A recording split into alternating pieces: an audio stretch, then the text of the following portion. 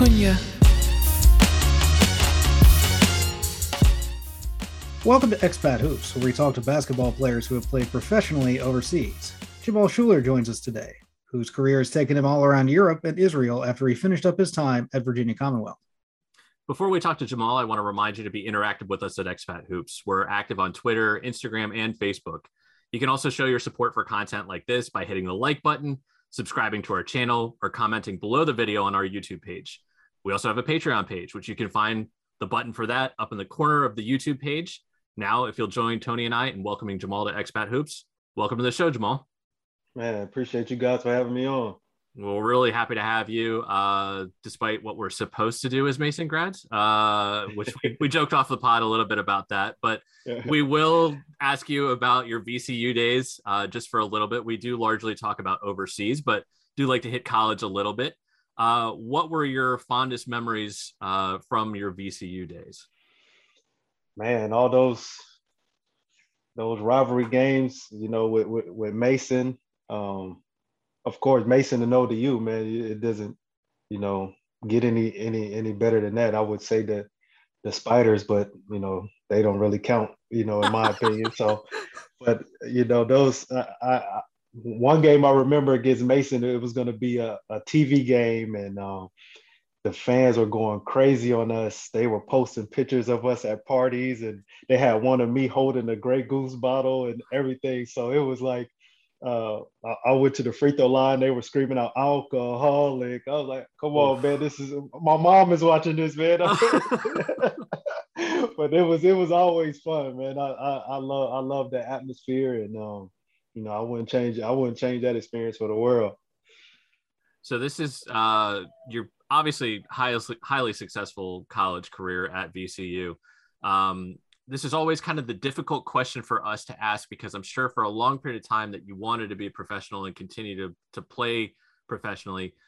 So I guess my question is, at what point in your career did you really actually start saying, okay, how do I become a professional? As in, you know, whether it's going to the NBA or going internationally, and what were the steps that you took at that time? Man, I would say the summer of my senior year, and honestly, I owe everything, you know, really to Eric Maynard, because he was getting so much attention from, you know, Steve Nash camps, the LeBron camps, and stuff like that. And he really taught me a work ethic of, you know, let's get in the gym. Okay, we got practice here, but let's get in the morning. Let's do extra. So, you know, just seeing him work towards his goal of, you know, getting to the NBA and how hard he worked for it, I was just like, okay, maybe, you know, I'm not on the NBA radar, but, you know, if I ride his coattail and, you know, steal something from him, I can make a trajectory overseas. And, you know, it ended up working out for me. So we've heard commonly on this show sometimes before, either people are approached by agents or their coaching staff might know an agent or two or something and say, hey, look, if you're going to be playing, this is maybe who you should talk to, and, you know, see where it goes. So between Eric, coaching staff, anybody like that, was there anybody particularly helpful in terms of linking you up with your agent, or were you able to just kind of did that on your own? Man, I didn't hear anything, you know, and I kind of took a hit in CAA play, you know, for like 2 or 3 weeks. Like my play declined because I was like, okay, well, Eric's on the NBA radar, Larry Sanders on the NBA radar. I'm like, I don't know where I'm gonna be. So, you know, my stats, you know, went down. I played a bunch of bad games, and then I was just like, you know what, I'm gonna leave it all on the line, and then whatever happens. And I end up signing with the agent, you know, during the Portsmouth Invitational, which I mean, I didn't get invited to, but, you know, I went out there, saw the guys playing, and, you know, signed with my agent. So, like I said, you know, it was a blessing. It ended up working out for me. That's great to hear. And I think that, let's see here, this is probably going to be the segment, because I can't minimize like when Tony's the host. So let me pause for a second before I ask the next question. Obviously, that's the one thing that's great about we're not live. So I can just cut this last like 20 seconds. Yeah. All right, so I'll go back. Before we actually get into going overseas, there is one aspect of your life that was kind of interesting. One of the people that helped set up this interview, shout out to Mike Litos, really great blog that he has. He ran a story on you last year where, discussed a lot in your life, including a period of time where I think it was after your 7th grade year, you went to Arizona. And I'd encourage anybody listening to this to go read that. We'll probably link it in the YouTube section and everything. But specifically asking you about that period of time, you'd grown up in North Carolina to that point, did return to North Carolina, but at that point, no frame of reference with Arizona. Do you think that really helped prepare you for overseas down the line? Man, that set up all the preparation for college, for overseas, and just in life in general. It helped me see something, a different part of the world, which, younger kids really, you grow up in one area and, you pretty much move out when you go to college. So, when my dad brung his orders to the family, and it was either Bakersfield, California, or Yuma, Arizona. And, we chose Yuma as a family. And, it was just us out there. So, it set me up for, preparing for, the unknown, you know what I mean, for my career and in the life. So it definitely helped me out because in North Carolina, I was, headed down that path, getting in trouble and, not really putting grades and basketball in the forefront. So it really helped me just focus on school and basketball, and then, my career took off. Well, speaking of your career, I think, Tony, that's probably the logical point for you to jump in. I've hogged a lot of the time, so. You began your career overseas in Germany. It would be the only time you stopped there. You've gone back and forth between several countries for much of your career. But Germany was your first stop. Your contract there was a year, but you ended up playing multiple seasons anyway when you ended up going there. So talk to us about your experience in Germany, how you ended up getting started there, and how you ended up extending your time, which also the experience that we've had on this show is that most people play year to year. 2-year contracts are relatively rare. So being able to extend your time in a country is something noteworthy. So, like you said, being new to everything, I actually signed my my deal at Eric Maynard's draft party. You know what I mean? So it was kind of crazy because what people don't know is that teams will sign you to a 2-year deal, but it'll be the team's option. So my first contract was a 1+1. But that second year was the team option. So, okay, if your first year you don't play bad, okay, we're not going to pick the option up. But if you play good, they'll come to you in, February, March, like, hey, we want to pick your option up. But how my situation was, I played good my rookie year, and a lot of teams in Germany, higher teams wanted me. And my deadline to pick up that option was the last date in June. So, teams usually they do their recruiting beginning of June, July to put their team together. And my team waited till midnight Eastern time to pick my option up. So that's how I ended up playing 2 years in Germany. Waiting to the very last second. Yeah, exactly. Sure. Exactly. And I had a lot of teams, high level teams that were, hey, what you doing for next year, man? We really want you at this position. I'm like, I can't commit to anything because I'm waiting on my team now. So, and it ended up working out for you. It ended up working out. Your dad, he was in the military, stationed in Germany. He gave you some advice on how to handle the country, correct? Correct. He was there. And what helped me out is I had my military ID out of college, so I was maybe, 45 minutes from a base. So I was eating American food my first 2 years. I was kind of spoiled and lucky, but, just talking to him, he made it easier for me to make the leap by myself, because he's like, hey man, I had to do it by myself in the military. Your mom and your brother and sister were in the States. So, he definitely helped me, you know, just make that transition smoother. So actually, before we move on and before we get out of Germany, actually, during your first 2 years, in terms of seeing the country and adapting and making, what were some of the things that you would like to do in your first couple seasons in Germany? I had another Mason grad, George Evans. He was my vet on the team. So whatever he was doing, I was doing. So whether that was, playing Monopoly at his house, watching NFL because he had the skybox at the time, going to the club, whatever Big George was doing, wherever he was at, I was there. So just trying to pass the time if it wasn't a 2-a-day practice. So was he playing there at the time? He said he was a teammate. He was my teammate. Man. He had Big George. He played another. So I played 2 years in Germany. He played another 3 years after that, before he retired. Wow. So I think he was going strong. Didn't he only really play in 2 countries? When I say only play in 2 countries, yeah, I mean, Belgium multiple years. Yeah. Belgium and Germany. Yeah. I was going to say, I thought that was the case. And actually, that's one of the funny things is when we started the podcast, and one of the common refrains from some of the Mason fans is, hey, see if you can get George Evans. And I don't think he has much of a social media profile or anything like that. So he is low key. I haven't heard from Big George in years, man. And that's how low key he is, man. Thank you. This is going to be we're going to cut this out and put this on our boards. and whoever finds him, tell him his young guy's looking for him. So that'll help me out.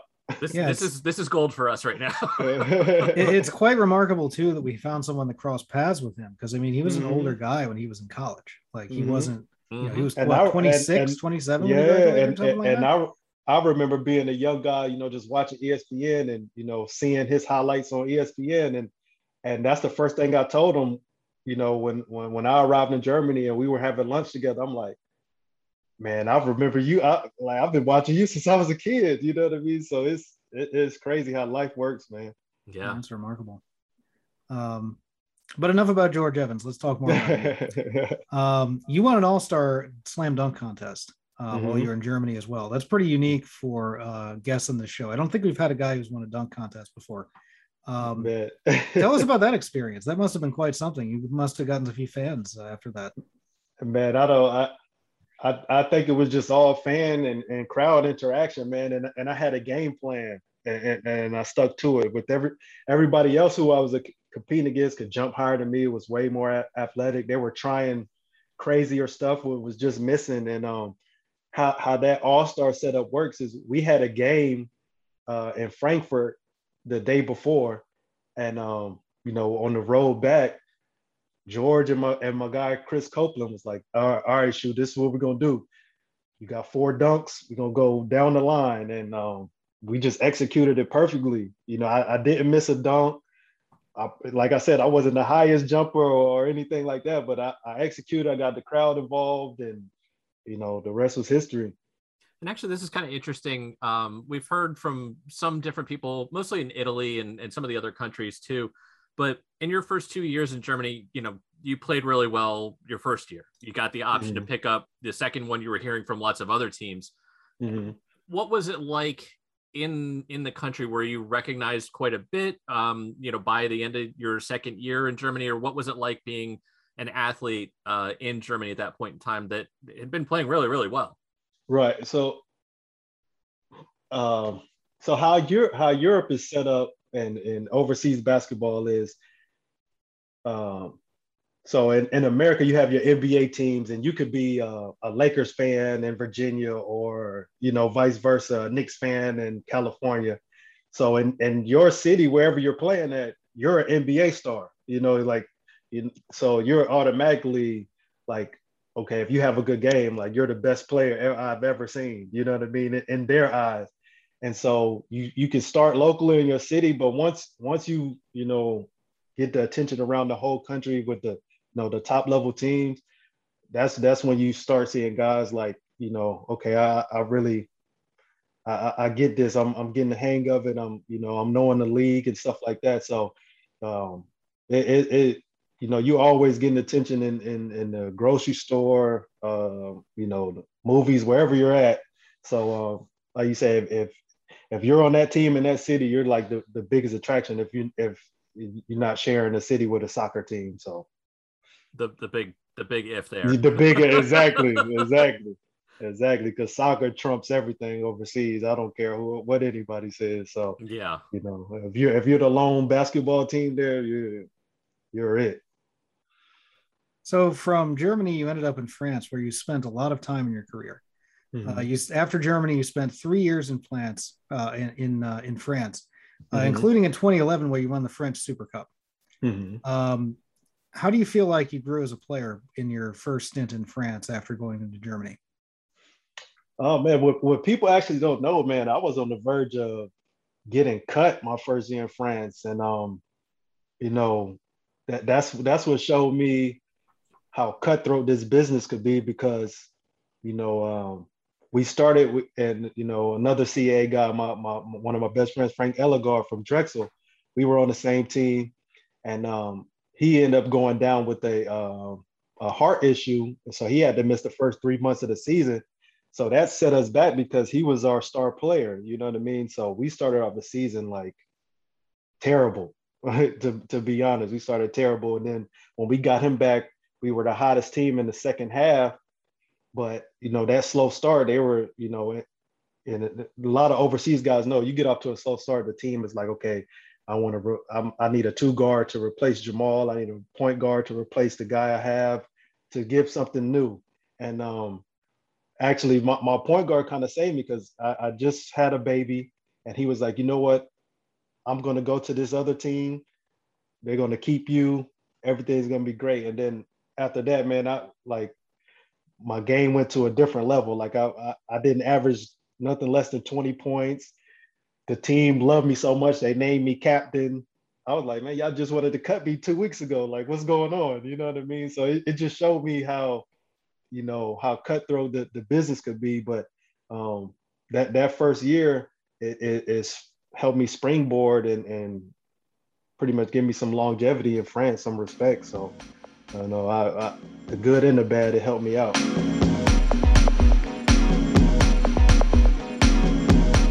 I'm Jeremiah Hill, and you're listening to Expat Groups. Subscribe to their YouTube channel and follow them on Instagram, Twitter, and Facebook. And listening to them on By George Podcasting Network on your favorite podcasting platform. You spent until 2013 there. You returned in 2014 to win the 2015 Euro Challenge, and you were named a Final Four MVP. So you've had a lot of success in France. For Nanterre, I believe that's pronounced. Yeah. Yep. So you were there in 2014 and 2015. You had your accolades there. You were there again in 2017, 2018. 2017 French Super title with that team. So you had a lot of hardware from France. Yes, sir. It's quite a place. It's a place where you've seen a great deal of success. And of course, in the meantime, in 2015, you spent 2 years for Monaco, which is in the French league, though it's not, France. Right. You're essentially playing the same teams that you did before. So you might as well have stuck around. It's not that far away. Exactly. French Leaders Cup, all French League first team, 2 years in a row for French League Leaders Cup, and then the Champions League Final Four in 2017. Maybe your most successful stint with Monaco there. So this is all of the accolades that you developed together in the French league, as it was. Spent a lot of time there. When you've been in the French league for that long, and you know your competition that well, is that something that carries with you? Were you well known throughout the French league? Yeah, for sure. I just the thing that me and my wife and my family love about France is that the fans became like our family, and when I was on the road, they looked out for my wife and my children. When my wife would travel to games, they would make sure she was okay, even in a hostile environment. So just getting that love and respect from the fans, and some fans became family. I still talk to them today, very close. So, and my attitude is, I'm a very welcoming person. Like I like to compete, but I like to compete with a smile on my face, and and I think that that carried over. That gave me some respect, and my game backed it up. So it kind of worked for me.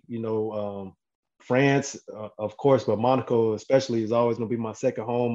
My youngest daughter was born there, so it's just a lot of memories on and off the court. And like I said, when you can, not only have the respect in your city, but the whole country, from the likes of Tony Parker, Nicholas Batum, Ronnie Turioff, like all these guys that I could say, like, I know them and got some respect from them is a good feeling. I was going to say, actually, I think as we're recording this, there was a social media post that you put out not too long ago. And in the comments, I'm pretty sure I saw some people that said, come back to Monaco, come back to Monaco. So.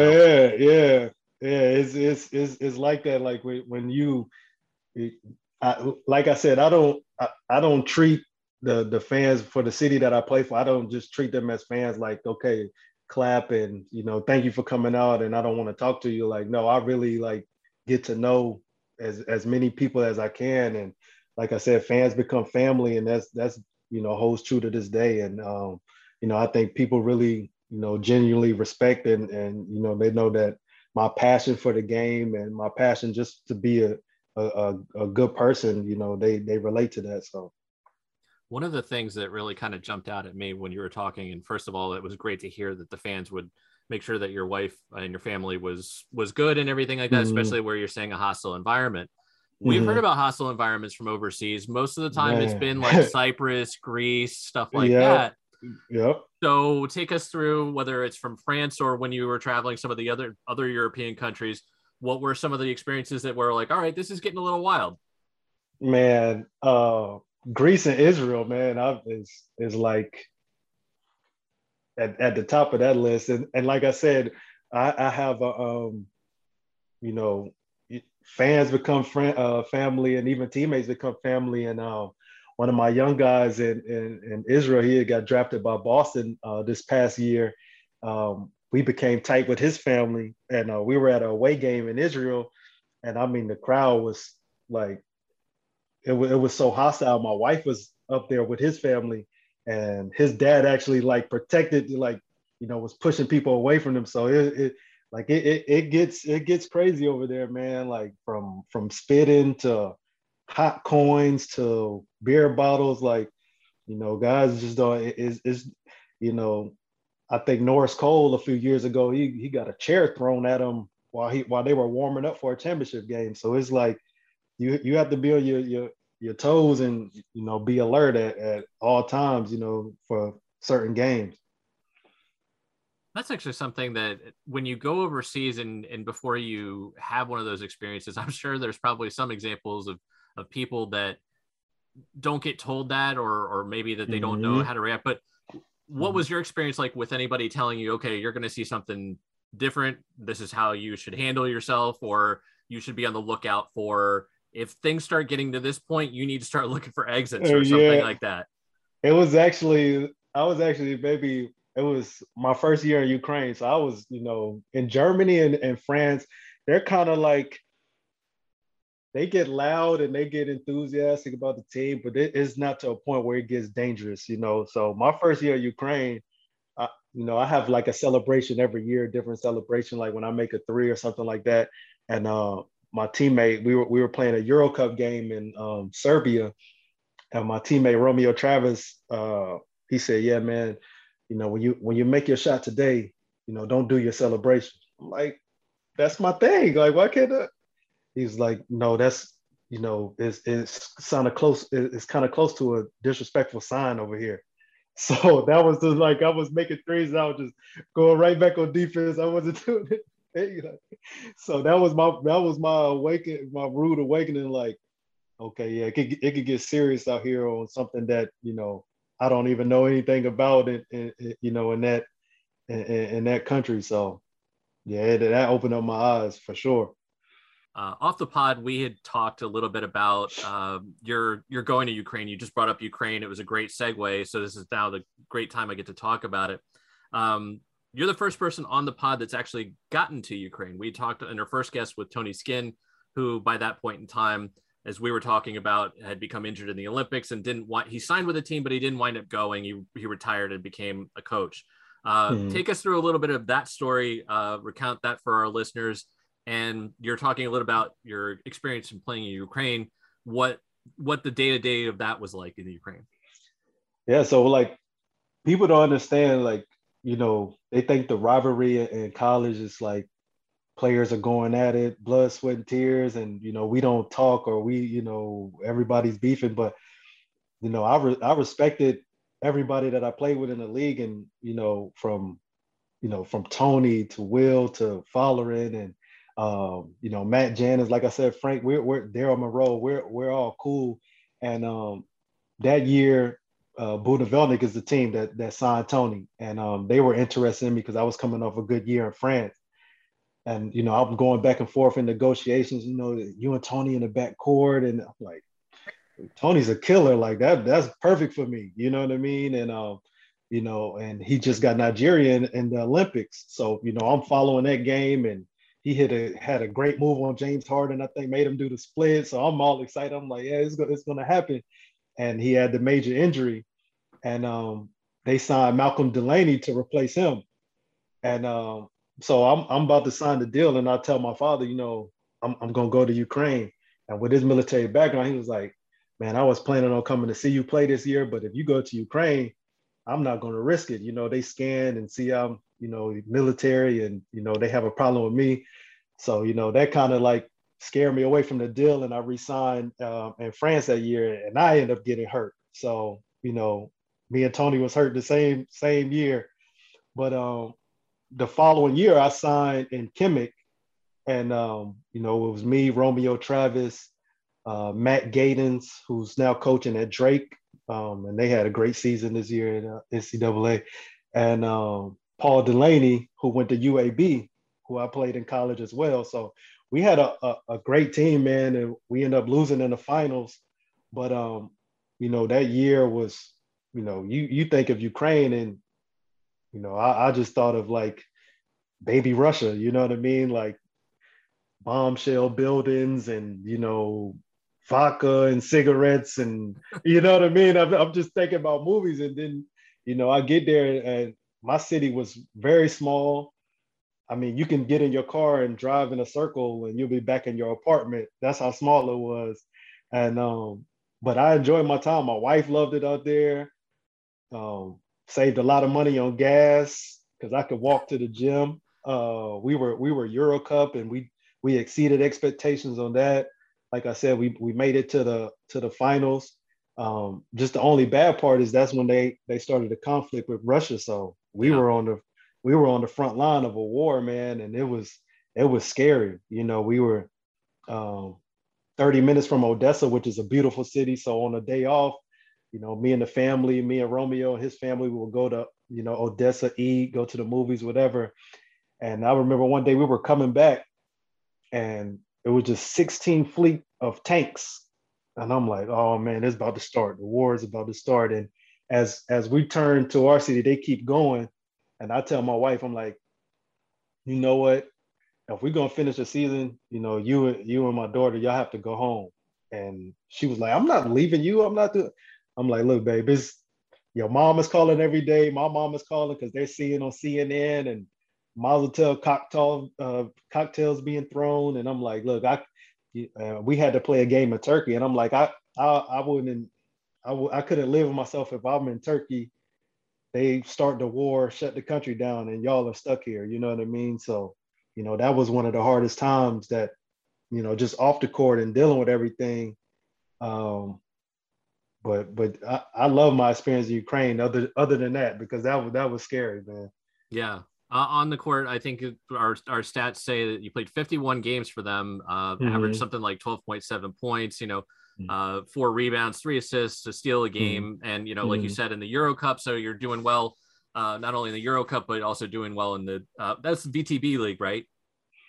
So it was we weren't VTB that year. We were just Ukraine and Euro Cup. It was a couple of teams in the league that were VTB, but it was a team, Donetsk, that was in the VTB, and we played them in the semifinals. And what's crazy about this, we how the playoff was set up, it was 2-2-1. So it was a five game series, won the first 2 games. And as we were getting on a flight to Donetsk, the president said, okay, guys, I want to talk to you. And we're like, okay, what's going on? We get a prep talk from the president. Maybe he's going to throw a bonus if we win or whatever. And he just had this like ghostly look in his eyes. He was like, okay, if we don't win this game, the season is going to be over. And I'm like, man, we're up 2-0. Like, the season's not going to be over. We're going to play game 4. And he was like, no, I think this city is going to go up in flames in the next 2 days. And we were like, what? He was like, yeah, it's going to get bad. So that just sparked in my head, the conversation I had with my wife. So we're on the bus to the game, and you see thousands of people just, they're going to the city center, and it looked like it's about to be a clash. And man, I think I had like 32 points that game. We ended up winning, went to the airport, flew back, and 2 days later, man, the city was in shambles. They burned everything down. The airport that we flew into, it was gone. So, that was Ukraine was one of the best and craziest times of my career. We actually spoke to somebody else, Shane Lawal, who was actually playing in Libya early on in his career when the civil war broke out there. What else? I mean, what sort of, I think probably from my standpoint at this point, we've heard a crazy story. I would say that Tony and I, the last time we heard something like that, we were kind of shell shocked of like, wow. And it's still surprising to hear. But say if there is somebody that if you're talking to them and they're in a place of the world that, might be a little unstable, going down a path like that, what sort of advice would you give them generally? Obviously, it's not everything can't translate over, but that's a unique experience that unfortunately somebody might also have to run across. And having been through it once before, what would be your recommendation to them of like things to watch out for and things to do? My best advice is just, I would say pack an emergency bag, because that's what I did, and find the closest border for that you can cross. You know what I mean? Because 9 times out of 10, whatever's going on in that country,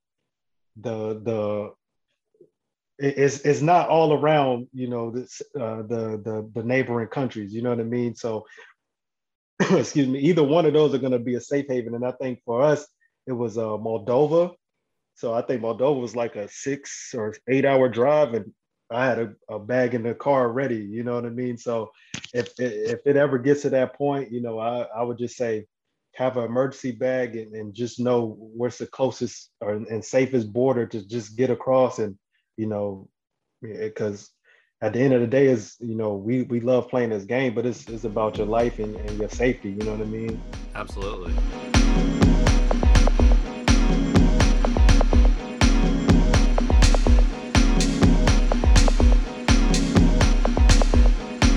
I'm Frank Turner, and you're listening to Expat Hoops. Subscribe to their YouTube channel and follow them on Instagram, Twitter, and Facebook. And listen to them on By George Podcasting Network on your favorite podcasting platform.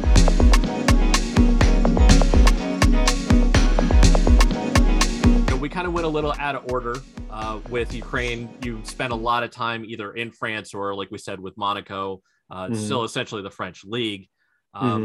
Your next experience in terms of another country doesn't happen until 2018-2019 season, where you're playing in Israel. Highly successful there again, 36 Israeli league games, averaged 10 points a game, 2 rebounds, 2 assists, a steal per game, helped the team reach the Israeli league playoffs. Take us through your season in Tel Aviv. Man, that was kind of, it had the makings of being something very special, man. And what I mean by that is, like I said, I met one of, somebody that I'm very close to now, 2 people actually, and Dallas Moore, a great scorer out of Florida, and Yam Madar, and those 2 are, we're like this to this day. But we had a great team on paper, man, and it just for some reason management and our coach were butting heads all year. You know what I mean? And that's a bad formula.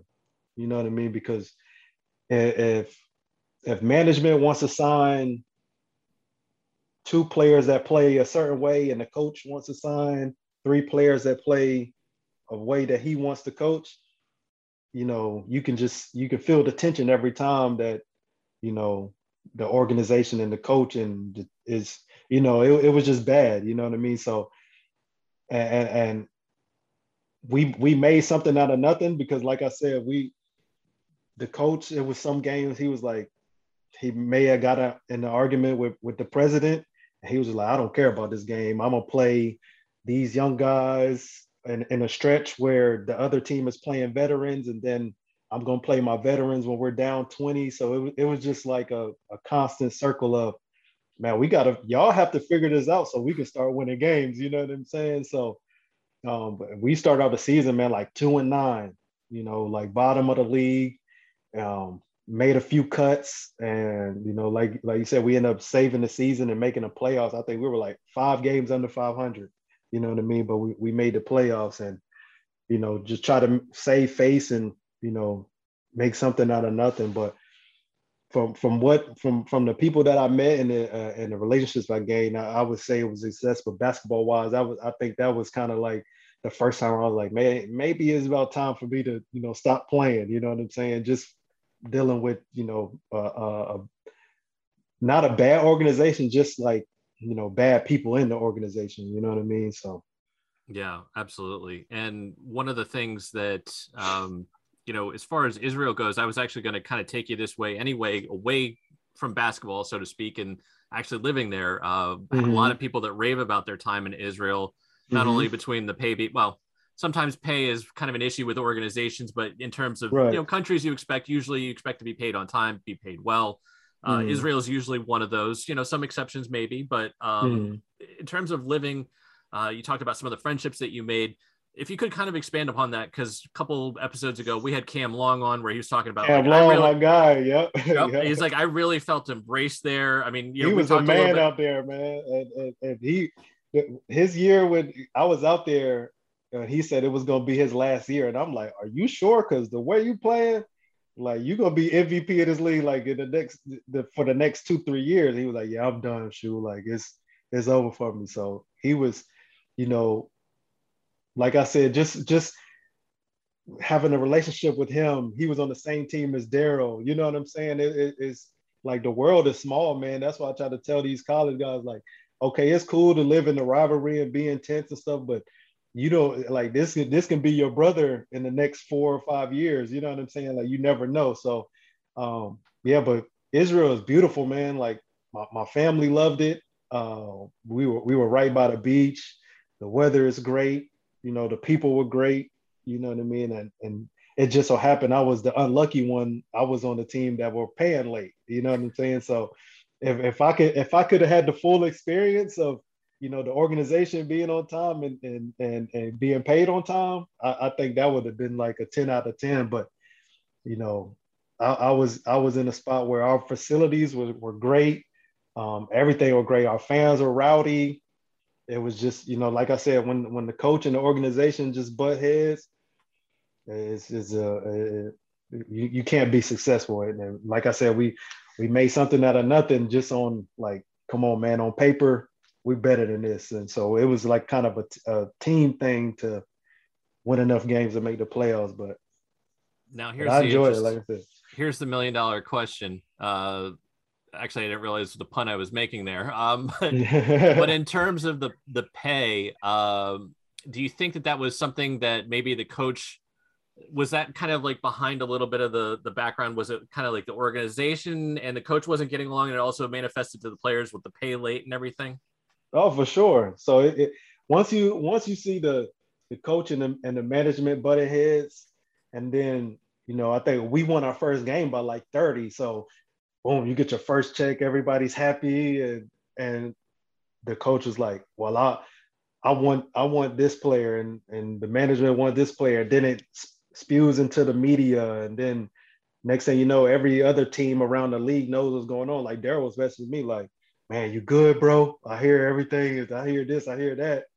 And it's just like payments get a month late, a month and a half late, and it's just a cycle. And now you just lose passion, for like, okay, I'm just gonna show up for practice and I'm going home. If practice is at 4:00, I'm gonna show up at 3:55 and I'm gonna be the first one to hit the showers. You know what I'm saying? It's like I'm not getting paid. You know what I mean? So Yeah. it's just a lot of stuff that, mentally, and that's what that's my message that I tell younger guys, like mentally, if you're not tough mentally, it'll break you, man.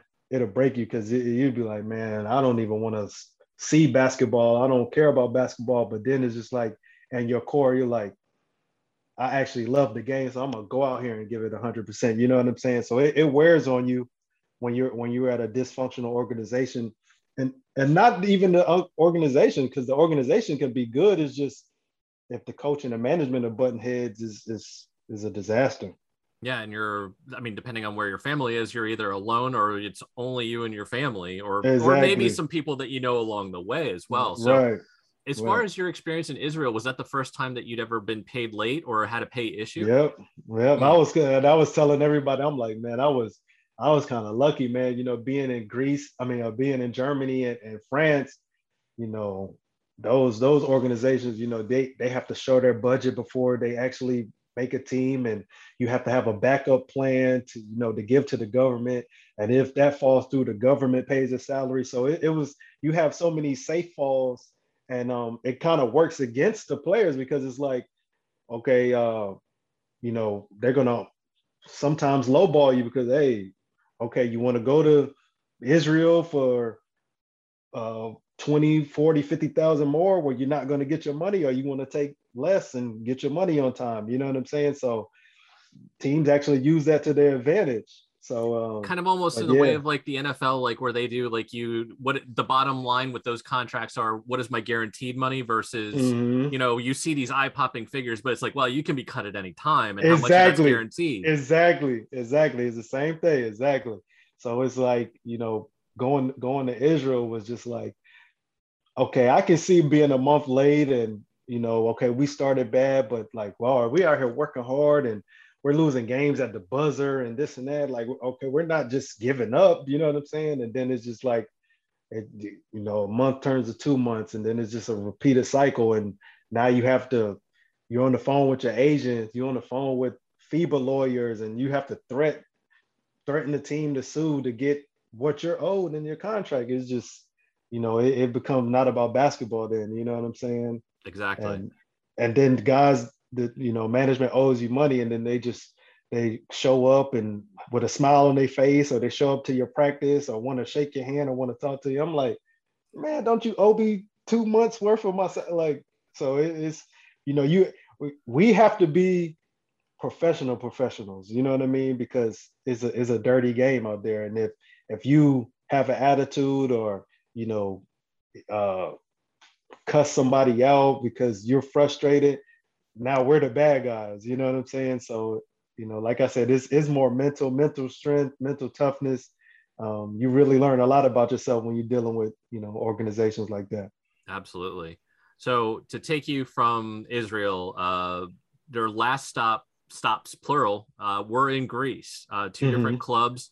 If you want to take us through those last two stops to the current day.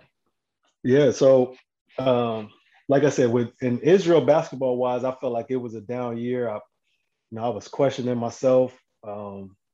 Even though I averaged double-digit points, I just was like, I wasn't a good fit for that coach. Like, I'm not an ISO player, break you down, and I come off pin downs, and I like movement, and that coach, it was just, he wanted to play LA Fitness style, and that's just not my game. I told him that. So going to Greece, speaking to this coach, and he's like, I'm going to give you the green light. I know what type of player you are, and I know last season it just wasn't a fit, and I'm going to do whatever I can to help you out. And it was that first year with Iraqlis was just a breath of fresh air for me. Like it, I finally felt like myself again and was playing great basketball. This was their first year back in the first division after 8 years. So the fans embraced me and my family, man, like no other. You know what I mean? And that's one of my favorite teams that I played for. And it just so happened the pandemic just, ended all that momentum. It was going to be their first time in the playoffs. Like I said, they every time they came up to first division, they went back down. They got relegated. So this was their first year. Like we were 2 games under 500, but we were like 6th in the league, fighting for the 5th or 4th spot with 6 or 7 games left. So we were guaranteed to make the playoffs. So it was like the city was rowdy, the fans were rowdy. We were playing good as a team. I finally was, showing people that last year was, it wasn't, I wasn't getting washed up as they say, you know what I mean? And then, COVID just killed all that momentum, you know what I mean? And fast forward to this past season, Aris and Iraklis are kind of like rivals. Lesser rivals. There's 3 teams in Thessaloniki. Iraklis, which I played for my first year in Greece. Pauk, which everybody hates if you're not on Pauk. And Aris, which is the team that I went to this past season. And so talking to that coach, he was like, yeah, man, we want to capitalize off the season you had. We want you in the backcourt with Mario Chalmers. Like I said, the team on paper was excellent.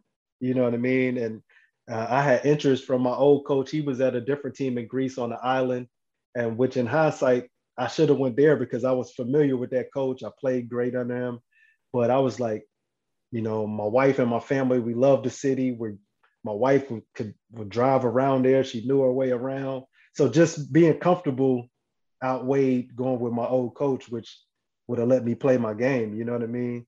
And when I tell you, man, this past year was a disaster because I walked into the same situation in Israel, like management and the coach was just, butting heads, payments were late, playing time, it wasn't how it was, this coach was actually the first coach who told me he doesn't feel comfortable playing his best players.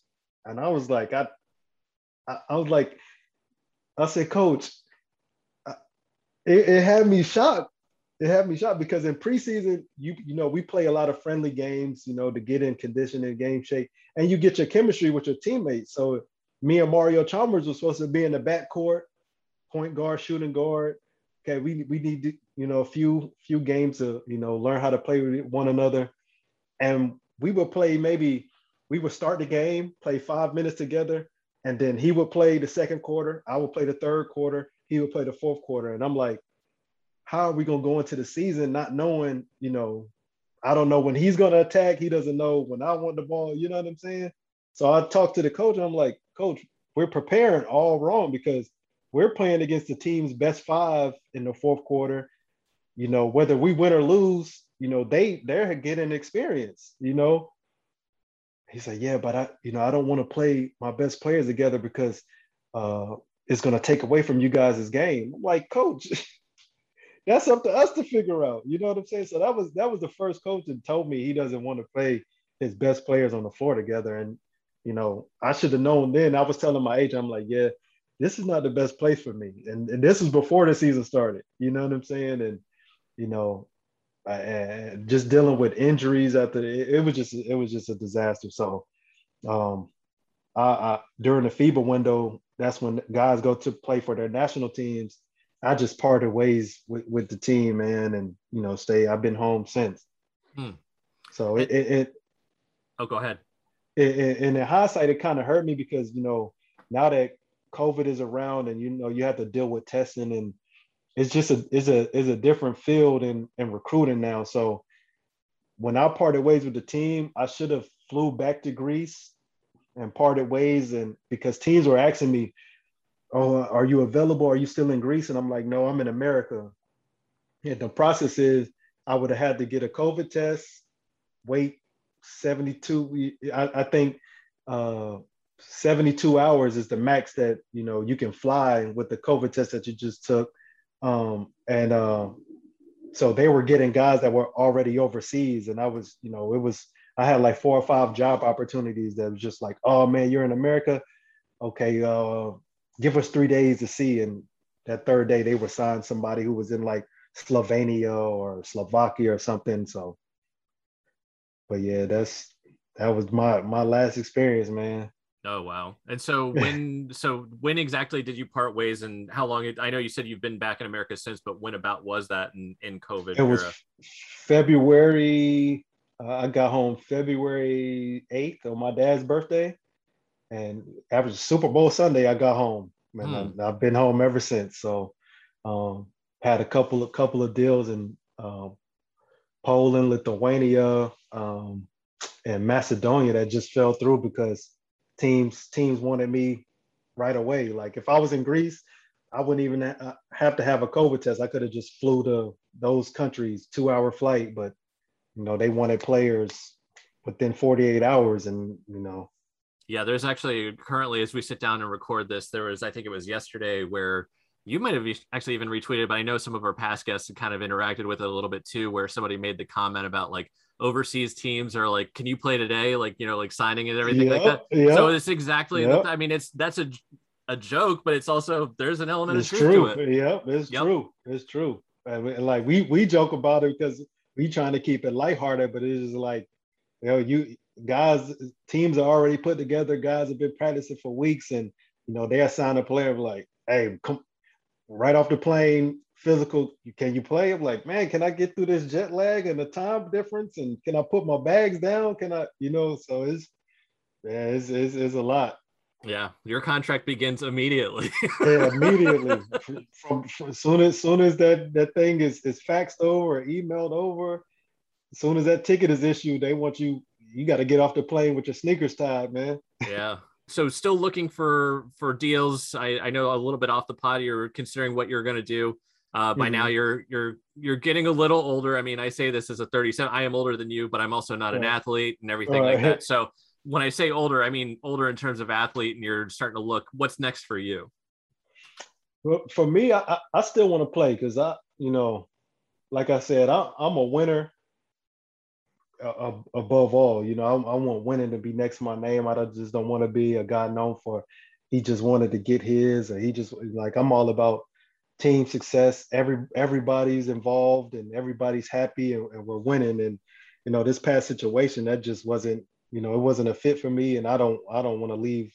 I don't want that to be an asterisk on my resume. That when he retired and he averaged 5 points and they were losing and this and that. And there's a lot that went into that. But for me, I don't make excuses. Like I could have been better. I could have done this and that. But, now I'm looking into the Latin American market, the Asian market, and, just going from there, just staying ready, So this is like the first preseason I've missed in my career. But, I'm ready to help anybody out right now. I still can play at a high level, and for what I do, my game isn't predicated on athleticism. It's about thinking the game, shooting. I'm a great passer. So, which is great for overseas too, because a lot of those leagues are more tactical than they are necessarily exactly. Reliant. Yep. Exactly. So like I said, with COVID now, it gave the ball back into the team's hands, because usually how it works is like if a player is coming off a great season, there's a bidding war and teams will overpay for a player, and then that player wouldn't live up to expectations, so the team would be upset. So now teams are just, they're throwing the low contract, and guys are like, I'm not going to wait around, so they're taking it. So it's actually in the team's hands. And with guys like me, okay, I'm up in age, but I've played in every league. I've competed against, ex NBA players. I've seen every situation. And so my resume, teams are like, okay, yeah, he's coming off a bad season, but he can bring this leadership and this to the team, but he's going to ask for this much money. So we're just going to sign this young guy, and, if it doesn't work, okay, Jamal's still gonna be at home. He can, you know what I mean? So that's how I'm looking at it. Teams probably also can build in a little bit, which, I mean, there might be some element of truth to some of it with some of the teams, but I would have to imagine that some of the teams are like, oh, finances are tough with COVID, and they can justify giving lower amounts of money. We'd love to be able to pay Jamal, but we can't afford them, sort of thing. It goes hand in hand, and a lot of guys are they don't know that. Like you said, that's a great point. A lot of guys don't know that and are frustrated. Like, oh man, y'all have more money than that, and it's like, nah, they even before COVID, some of these teams didn't have a lot of money. You know what I'm saying? So even now, so yeah, it goes both ways, man.